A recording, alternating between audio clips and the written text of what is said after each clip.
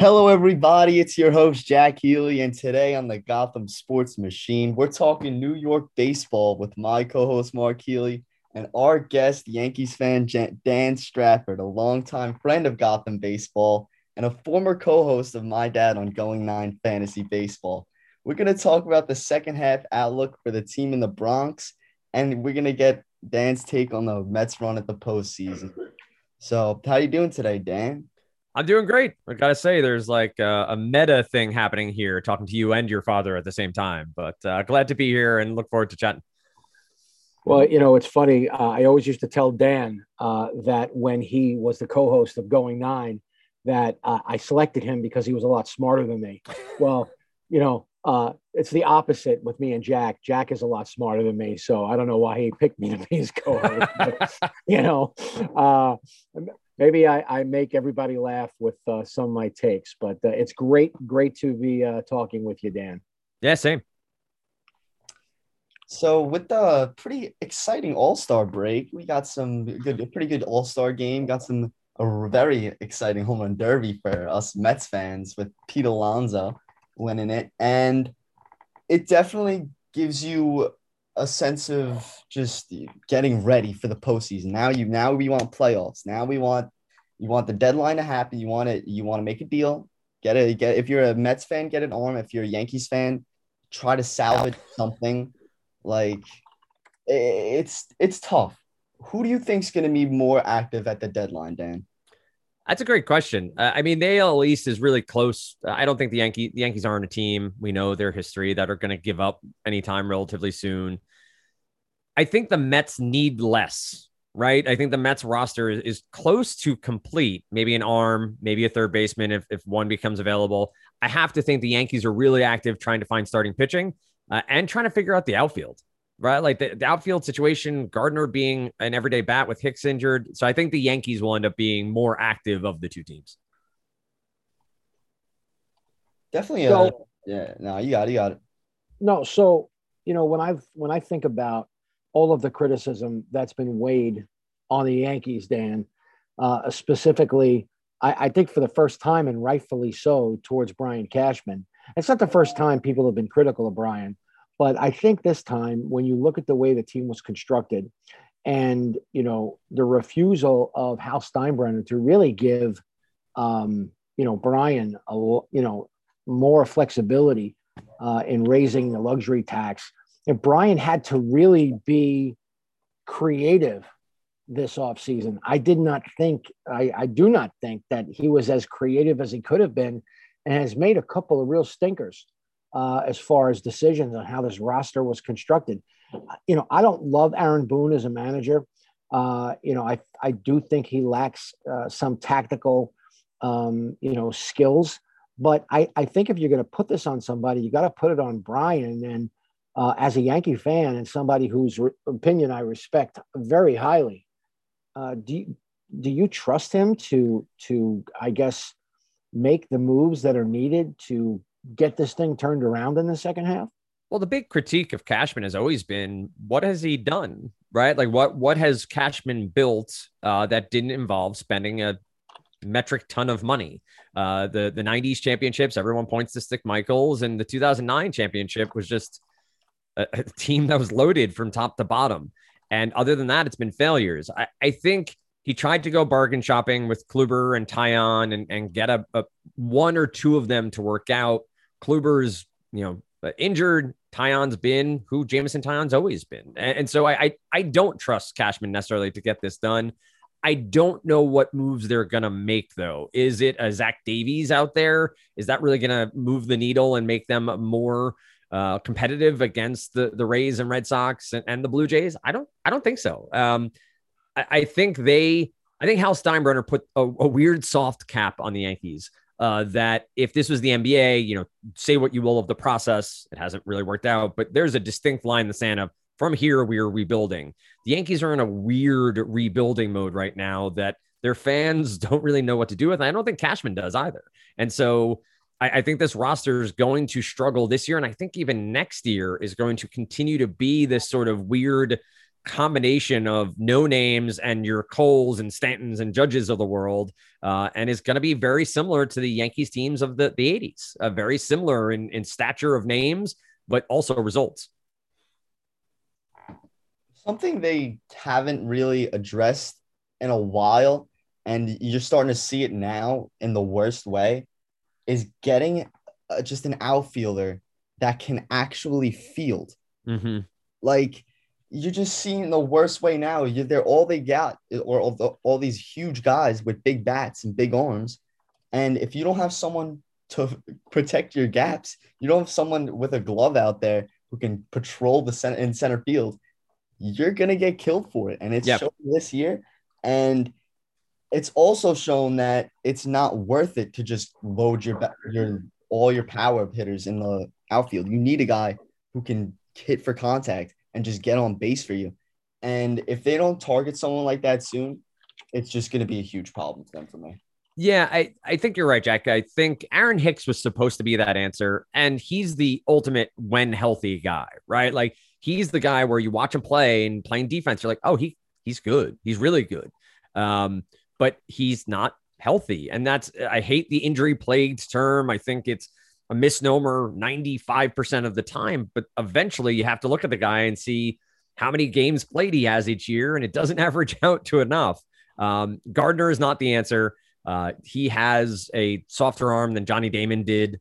Judge is good. Judge is good, but he's not, to your point, hitting the gaps. Like, he's 6'15" or whatever, however tall he is. He's not going to run nearly as fast as you need to do that. And the defense isn't as good as it needs to be. I don't know if that happens at the trade deadline. I don't know if that is a move they can make. I don't know really who might be available in that light defensively. You're not going out and trading for a Billy Hamilton because the bat is so bad. The White Sox can deal with a Hamilton because of how good they are.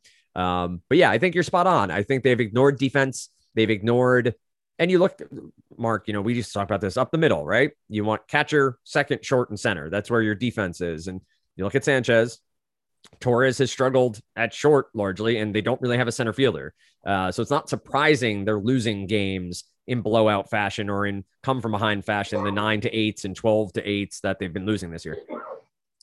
What's really frustrating when you talk about that, and I'm glad you brought it up, Dan, about that up the middle, decision-making process. Torres has never looked comfortable at shortstop, not once. I mean, he's never looked comfortable. And his offense has clearly struggled.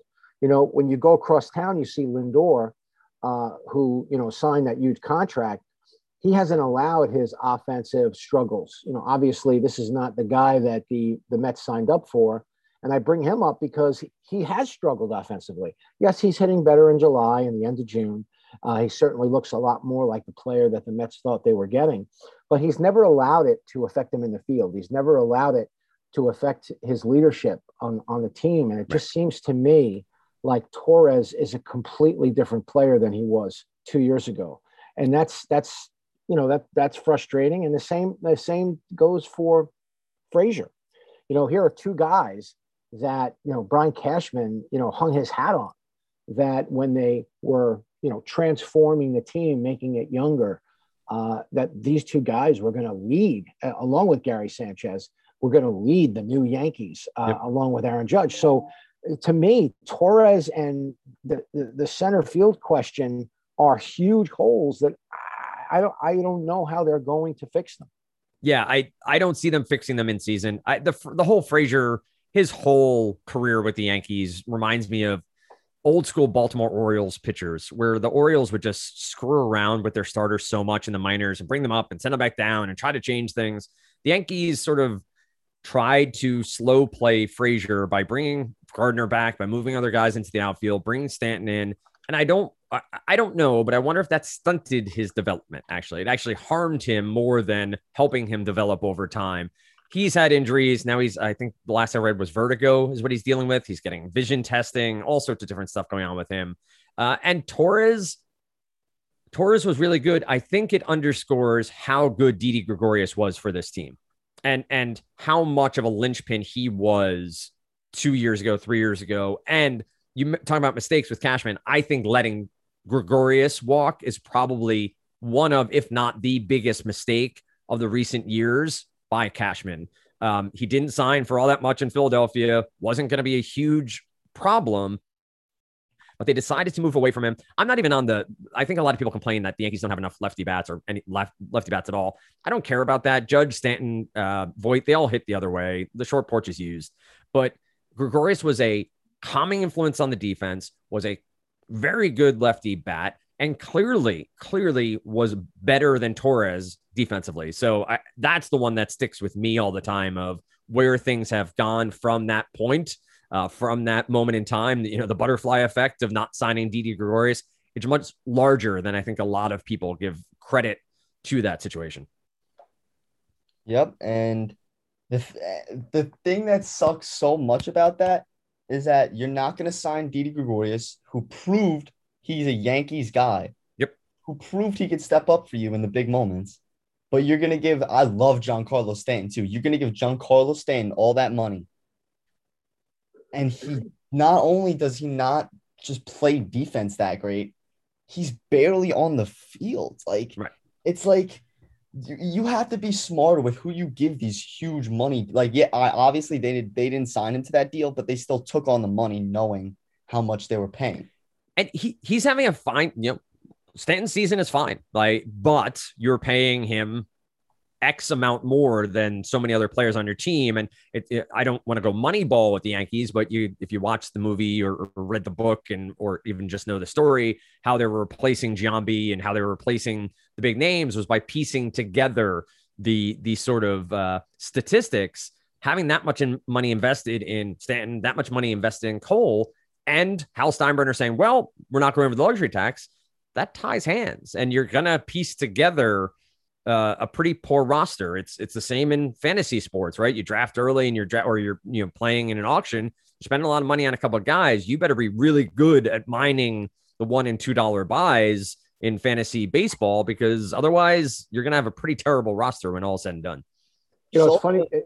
I was just gonna say how it shows how good the Mets are with their money this year and how those $1-2 things, those cheap money deals they made good on because they got guys with value. I think, Jack, I love the Mets roster. I'm not a Yankee fan who hates the Mets. I've never understood that. I love watching the Mets play. A bunch of my friends from home are Mets fans, and so we talk about it a lot. The roster construction of the Mets is that of a team that can do real damage. You talk about, I love James McCann. You talk about Pilar. You talk about Nimmo and Conforto. That's a really solid defensive and offensive outfield when needed. And then we talked about Lindor shortly. He's going to be fine. Yes, his batting average stinks. Yes, that is true. But all of the other peripheral numbers are right in line with where he's been most of his career. And whether or not, I know, Mark, you and I have argued about Saber stats in the past, but his BABIP is down. His batting average on balls in play is down. That's going to come up over the course of the season. And that means his average is going to come up over the course of the season simply because of the way it plays out, plays to the back of his baseball card, right? So I love the Mets. And if the Mets go out and make a move for a pitcher or for a third baseman, I really think they're going to be that sort of roster construction that really can make a strong run in the playoffs. Well, Jack's a lot better than numbers, a lot better with the numbers than I am, Dan. Math is my kryptonite. So that's why, honestly, it's like I always tell people, sabermetrics for me is like the nail gun that I'm not allowed to use. But I think what you're seeing with the Mets and Alderson in this second, Sandy Alderson and his staff, I think what you're seeing is that because he was used to having to find diamonds in the rough, he doesn't have to go back and forth with ownership the way he used to. The Wilpons were awful in the sense that they never set a budget. They never, and they were in the middle of it. Unqualified family members were running the baseball operations department. So Sandy Alderson always had to check with Jeff Wilpon before he made a move, which, some people would say, well, you got to check with ownership. Yeah, you really only have to check with ownership when you are going over right what the budget that you were given. how Just any like, business is run, right? exactly, Yeah, exactly. yes. And when Cashman went to Hal Steinbrenner and asked for more money over the budget, he was denied. Yep. Now, nobody really made a big deal about this, but I looked at it as, Hal's like, look, I've given you hundreds and millions of dollars. Like, at some point, we have to get over the hump. And what the Mets have been able to do is that they have found. I mean, look at Jonathan VR. Yep. Look at that guy. I mean, he's come out of nowhere. I mean, when they picked him up, the only person that really spoke about him that I was like, well, who's this guy? He's not going to play. Where is he going to play? You had McNeil. You had McNeil at second. You had J.D. Davis, who looked like he was going to be the third baseman. Right. Jonathan VR is going to hit more than J.D. Davis. When we'll figure it out with the defense, since we had Lindor. It's signings like that. Luis Rojas was the first guy to say, "Oh yeah, Jonathan VR, we're going to use him in a lot of spots." And I was like, "Really? Okay." If and that proved to me early on that Rojas knew what he was doing as far as talent evaluation. So, it's the other thing too. And I don't know, and again, this is something that people frown upon, but to me, the Mets are fun. The Mets are way more fun than, let's say, the Yankees. The Yankees have not been fun for a while. Nope. There's not much personality from the Yankees, and there never has been, right? Like, that's the Yankee way: shave your beards and cut your hair short, and we're gonna play like a corporation, right? That's always been, or at least my lifetime, who they've been. I think the Mets have heart, right? And that's not, it's subjective, but they're fun to watch, and they are getting to a point where that fun to watch makes a huge difference in the play. And you mentioned Lindor and his leadership before. One of you two did, and I think that's part of it. And I think Pete Alonso going to win the home run derby again is a huge thing too. And I know people are going to say, "Oh, post derby, swoon." No, he's fine. He's a home run hitter. He's not Bobby Abreu, right? Abreu was somebody who went out and was hitting home runs at a higher pace than he should have been before the home run derby, went to the home run derby, and then fell off the earth because he's not a home run hitter. Yes, he was a power hitter, but not. Pete Alonso's a beast. And so I think Alonso's going to be that guy to catalyze this team and continue to tweet out LFGM, right? And I think that's huge too. That's a nice culture thing the Mets have going. The Yankees just don't. And for me, the thing I love about Pete so much is how much passion he shows. He showed it during the home run derby, how locked in he was and how much he wanted it. And when you're in something like that, yeah, you don't want them to get hurt. You don't want them to do something stupid, but you want to see that in your player. You want to see that they're locked in. You want to see that they want to win. And he just showed it not passion. On a different level. Different right, passion. Level. Yeah. Have a passion, have a care. And again, this is a culture thing. It's the way the Yankees are run. And if you want to talk about them as businesses, the Yankees culture stinks, right? Like, yes, people want to go there to win, but I think more and more players are realizing you can win in a lot of different places. And it is about culture and having fun. And I know some people don't like him, but I love the Lindors of the world. I love Fernando Tatis Jr. I love Vlad Guerrero Jr. because they're having fun. And when you watch someone having fun, it's kind of hard to not have fun too. Now, if they're on the other team, like, I don't want to see anyone on the Red Sox having fun because I can't deal with that. I hate them through and through. But when it's on a team, maybe you don't necessarily care as much about, it's awesome. And I think it's great for baseball. And the Mets are a great team right now. And DeGrom exudes it too. DeGrom exudes it a different way, but his smile when he's pitching and he knows he's on is one of those moments where you're like, oh, damn, he's striking out 16, isn't he? This is happening because he just knows he's on today. The Mets are a lot more fun team to watch right now. And I think it's a credit to new ownership. I think it's a credit to Sandy Alderson. And I think it's a credit to a fan base that has stuck with them. There are ups and downs, but that fan base is legitimately one of the best in Major League Baseball and deserves this sort of run. I don't know what you guys see, but I think they need one more piece. I know, Jack, we were talking before we started recording. I don't know if it is a starting pitcher. I don't know if they get somebody like a Zach Davies. They're getting Carlos Carrasco back, which I think is huge. I think that was another great move by the Mets front office. I don't know if they go get a Bryant or another guy to take over third base, or it's just, hey, let's see what we have here between a VR and a JD Davis and the rest of the season.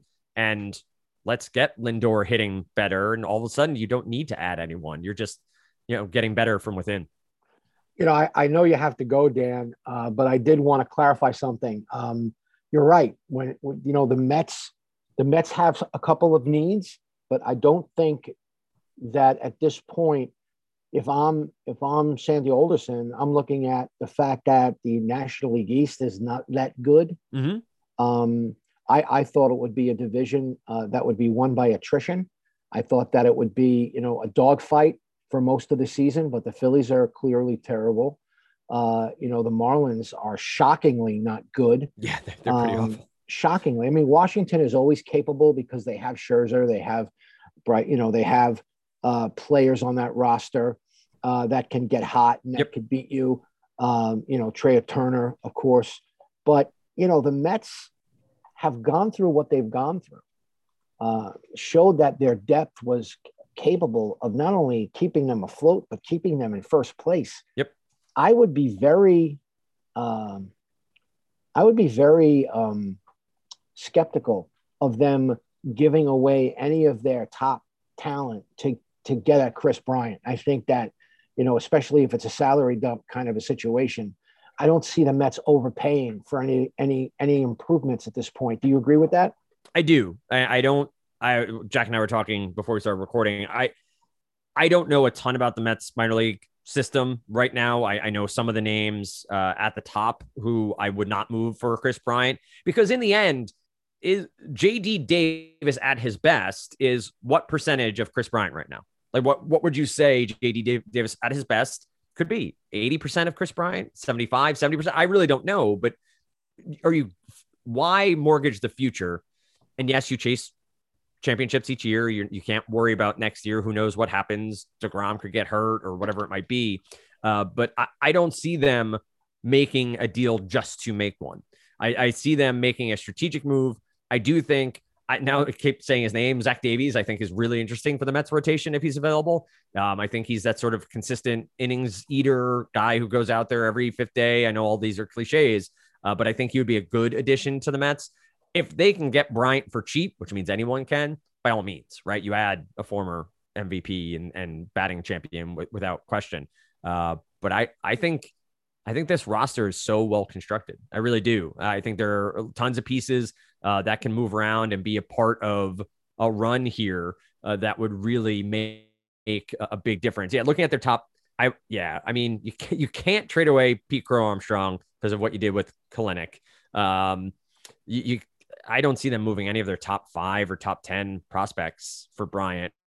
But I've obviously been proven wrong there many times before of what I thought a front office would and would not do to try to make a run at the playoffs. So I will keep an eye on that one as we head towards the trade deadline. The biggest thing for me to look at the deadline is to make sure no one overpays. There's been too many teams to just freak out and act like they have to just go and make something happen. And especially Met fans, you don't want to see them go and deal one of these top prospects. Like I saw a lot of chatter of God, maybe they should move Francisco Alvarez. And he looked sick in the futures game. Yep. Like, you don't want that guy. And they just drafted Kumar Rocker. You don't want to see those 2 guys be your future? Like, that's what I want to see. Yep. No, I think you're spot on there. I'm more intrigued by teams outside of New York and what they do. Do the Red Sox make moves? Like the Red Sox roster should not be in first place the way they are, right? Like when you look at this roster, yes, it's a team sport, fine, whatever you want to say, but it's just a roster up and down where you're like, this team's overachieving. Do they go out and try to trade for someone to solidify their lineup and their rotation? Do they make a move? Same with the Dodgers, with how many pitching injuries they have and the whole Bauer situation. Do they make moves to try to solidify a potential run towards the playoffs? And then the White Sox and the Padres and the other teams that have been playing well and projected to play well, do they, make moves to try to solidify and make, a run? Same with the Giants, right? Like do they make a move? So I think there's going to be a lot of competition for moves. Jack, to your point, I think you're going to see teams overpay. They're going to have to, because there are so many teams that are going to be trying to make moves. So I think the Yankees probably overpay for 1 or 2 trying to get a pitcher. And I have a feeling the Mets stay pretty quiet and maybe try to end up back of the rotation guy, maybe a bullpen arm to help solidify the guys they have there. All right. Well, that's been another great episode on the Gotham Sports Machine. Thanks for coming on, Dan. It's been great talking with you. Appreciate you having me. Take care, Dan. You take care of yourself, buddy. Can't wait to hear you back on the air, my friend. Appreciate it, Heels. Take care. All right. Thanks, guys.